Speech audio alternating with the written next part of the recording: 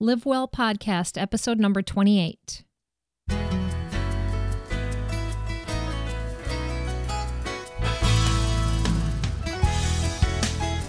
Hi, welcome to Live Well Podcast. I'm Kim. I'm your host, and I'm running solo today. My partner, Allie, is not here today. She's actually at an all-day concert with some friends. So I'm here by myself, and I have some information for you about blood reports and how to make sense of what all those numbers mean. So most of you, if you've been following me, know that I've been doing the Insanity this summer, which is a workout program I've been doing this summer, and I've changed my eating habits. And last weekend, I went for my physical and my blood work. So they drew blood to do all of those numbers. So that's what I'm going to be talking about. I guess first I want to talk about blood pressure. I've seen some great changes since I've started doing Insanity and changing my eating habits, and I've been blogging about it on my website, which is livewellpodcast.com. And on my blog, you can read about what I had put about my blood pressure. I've typically had healthy blood pressure. I've never really had a problem with high blood pressure. But this past week, it was 92/59. And I think that may actually be the lowest that I've ever had in my adult years. But to give you an example, I think my worst blood pressure number was like 110/80. So I really haven't had issues with that. But anyway, it was great to see a low number. And I think most people know that a healthy number is 120/80 or less. The top number, which is the systolic pressure, refers to the force of blood against the walls of the arteries when the heart beats. And then the bottom number, which is diastolic, is the pressure during rests between beats. So high blood pressure, which would be anything over 140/90 or higher. High blood pressure leads to stroke, heart disease, kidney damage, and other issues. And anything between the healthy number, which is 120/80, or that higher number that I just said, 140/90, would indicate prehypertension, which also carries its own risks. It is best to have your pressure checked every time you see a doctor. And I think most of the time when we go to the doctor, I think that's generally kind of the common thing that they do. Diet, exercise, weight, alcohol, smoking, and stress are all factors that play into our blood pressure numbers. And it can often be controlled by making changes in our lifestyle. The other thing now this was something that I didn't really know that much about. While I was there, they also checked my pulse or heart rate, and my heart rate was 60.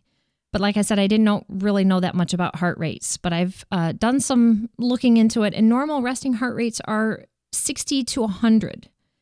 And typically well-trained athletes may have heart rates at 40 to 60. So a lower rate implies a more efficient heart function and better cardiovascular fitness. So that meant that my heart rate was good. Obviously an indication that all these Insanity workouts I've been doing, while they've been challenging, have been helping me to develop better heart function and better cardiovascular fitness. It's easy to calculate your own resting heart rate.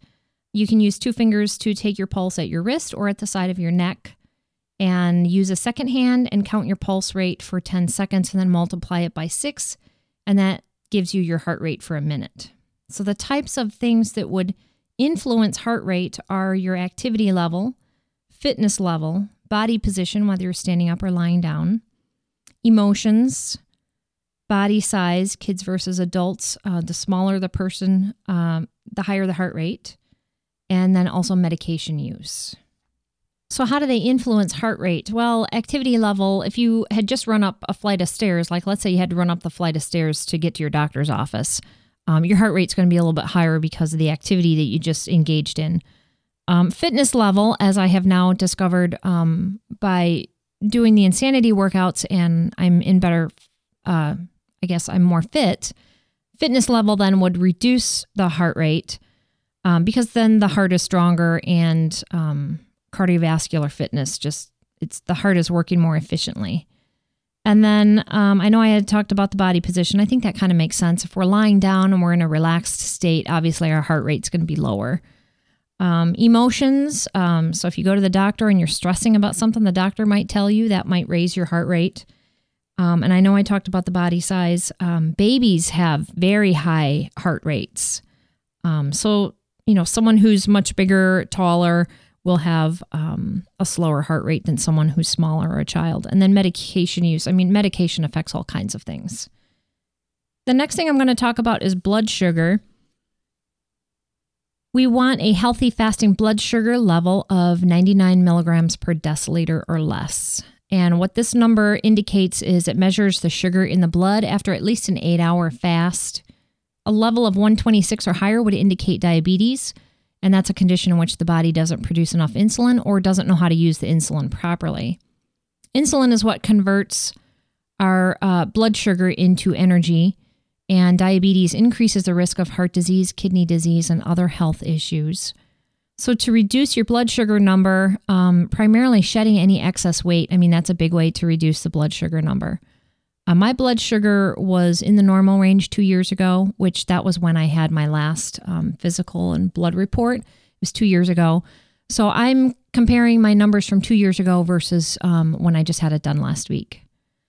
But my blood sugar was in the normal range, and it's a little bit lower now, but I think that's just because of the weight loss that I've had over the past few months. Cholesterol. This actually was something that I have never had a problem with until 2 years ago. That was the first time that I had elevated cholesterol numbers. A healthy total cholesterol number is supposed to be 200 or less. High cholesterol, and especially elevated LDL, which is the bad cholesterol, contributes to heart disease. HDL, which is the good cholesterol, is protective for the heart. It removes the bad cholesterol from the blood. And HDL, we want to be 46 or higher. The best way to raise HDL is to quit smoking, exercise, consume olive oil, and avoid saturated fats and trans fats. And then the LDL, which is the bad cholesterol, should be less than 130. A high LDL means cholesterol can stick to the walls of the arteries, clogging the arteries. So just to kind of give you an idea of what my numbers were, 2 years ago, my cholesterol was 233. So that was the first time I had ever had elevated cholesterol. Now, it wasn't extremely high, but certainly something for me to be concerned about. So it was 233, and I have now brought my total cholesterol number is down to 205. So it has gone down. My HDL was really good 2 years ago and still good. It was 63 2 years ago, 57 now. So like I said, that number we want to be 46 or higher. And that's the good cholesterol is what helps protect our heart. And then 2 years ago, my LDL was 140 and now it's 133. So I'm still a little bit above the number. I should be less than 130, but I'm getting there. So I'm moving in the right direction. That's what these numbers are telling me. And my goal is to lose another 10 to 15 pounds. And I would expect that my numbers will drop a little bit more as a result of that. Triglycerides. This was another thing that I had never had a problem with, and it was really high 2 years ago. Triglycerides are a type of fat in the blood. Elevated levels increase the risk of type 2 diabetes and heart disease. Consuming more calories than the body needs can elevate this level. Triglycerides are borderline high if they are between 150 and 199 and considered high if they're 200 or above. So 2 years ago, my triglyceride level was 152, which was borderline high. And now my level has been cut in half at 76. So I was able to cut it in half simply by changing my eating habits. And these past few months, I've cut back on simple carbohydrates. So, just cutting back on the bread and a lot of the simple stuff. And instead, the carbohydrates that I do eat, I just try to make sure that they're complex fruits, vegetables, and then more of the whole grains. But I have cut back on that type of stuff anyway. And I've cut back on pasta. I'm not saying that stuff is bad. I'm just saying that I think as we get older, sometimes too many carbohydrates, while they affect our triglycerides, and then they can sometimes just contribute to excess calories that we don't need. And as we get older, we need to be a little more conscious of calories anyway. And then vitamin D. This is something else that I want to talk about because I had never really been that concerned about, I didn't really think about that sort of thing. But for whatever reason, 2 years ago, I was tested. My vitamin D levels were tested when I had my blood drawn back then. And it is something that I am deficient in. And I'm hearing a lot more about other people who are having the same problem. And I thought that I would talk about it. So 2 years ago, my vitamin D level was 21, which the lowest that it's supposed to be is 20. So obviously I was at 21, and that was extremely low, and the doctor said it was dangerous. So I was told to take 2,000 IUs of vitamin D per day with meals. And now my vitamin D level is up to 33. So it has gone up, and it's in the normal range, but it's still somewhat low. And my doctor thinks that it's possible I may not be absorbing the vitamin D. So I've been told to increase to 3,000 IUs and then have it rechecked in 6 months. I avoid the sun and am a vegetarian. Plus, I also think I have lactose intolerance issues. So this would be why I have a problem with vitamin D. If a person avoids the sun or suffers from milk allergies, follows a vegetarian diet, or the elderly, these are the types of people that would be at risk for vitamin D deficiency. Vitamin D is known as the sunshine vitamin, and it's produced by the body in response to sunlight. It also occurs naturally in a few foods, including fish, like salmon and tuna, fish liver oils, and egg yolks, and then they're also in fortified dairy and grain products. But I decided to look at labels of various things in my kitchen, and obviously milk has vitamin D. It's fortified with it. But I started looking at cheese and yogurt that I have in my refrigerator, and none of them indicated vitamin D on the label, which was really surprising to me because I just assumed that all dairy products would have vitamin D.